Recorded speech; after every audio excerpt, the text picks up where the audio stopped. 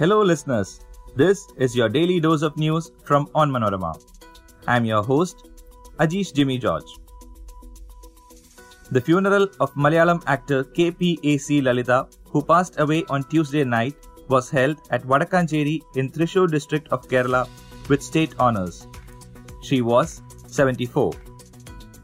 The mortal remains of the actor was taken to Thrissur after being kept at Layam Kootambalam in Thrippunithara for the public to pay tribute. Several members of the Malayalam film industry, including actors Mammootty, Mohanlal, star couple Kavya Madhavan and Dileep, director Shaji Kailas and Renji Panikkar paid tribute to the late actor.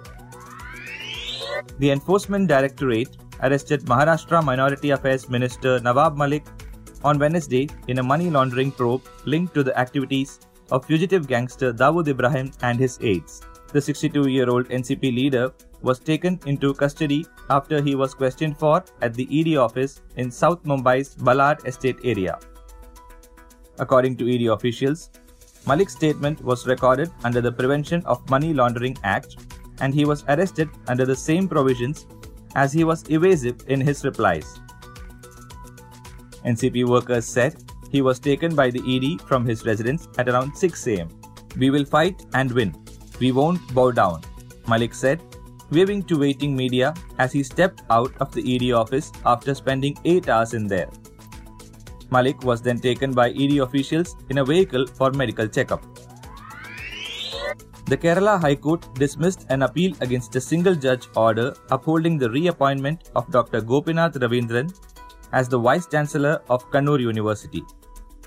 The latest order would be a relief for the state government as his reappointment was one of the reasons for its recent tiff with Governor Arif Mohammed Khan. The Supreme Court dismissed a plea seeking cancellation of offline board examinations for class 10th and 12th to be conducted by the CBSE and several other boards this year, saying such petitions give false hope and create confusion among students who are going to appear in these exams. The Apex Court observed that the petition is ill-advised and premature and the authorities are yet to take appropriate decision with regard to conducting exams of the various boards. Let the students do their job and let the authorities do their jobs, the bench observed. The CBSE has decided to conduct Term 2 board exams for Class 10 and Class 12 from April 26. US President Joe Biden has announced a set of sweeping sanctions targeting Russia's ability to do business with the West, asserting that his Russian counterpart Vladimir Putin's decision to order troops into parts of eastern Ukraine was a violation of international law.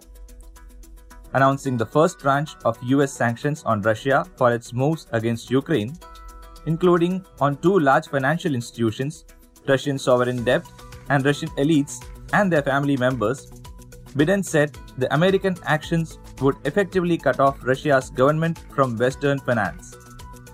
In a brief address from the White House on Tuesday, Biden also announced that he was moving additional troops and equipment to strengthen US allies in the Baltic nations on NATO's eastern flank, but made clear they would not be there to fight Russia. India logged 15,102 new coronavirus infections, taking the total tally of COVID-19 cases to 4,28,67,031, while the active cases declined to 1,64,522. According to the Union Health Ministry data updated at 8 am on Wednesday, the death toll climbed to 5,12,622. The daily positivity rate was recorded as 1.28%, while the weekly positivity rate was recorded as 1.80%. That brings us to the end of this episode. Be sure to come back tomorrow. As always, thanks for listening to Daily News Dose.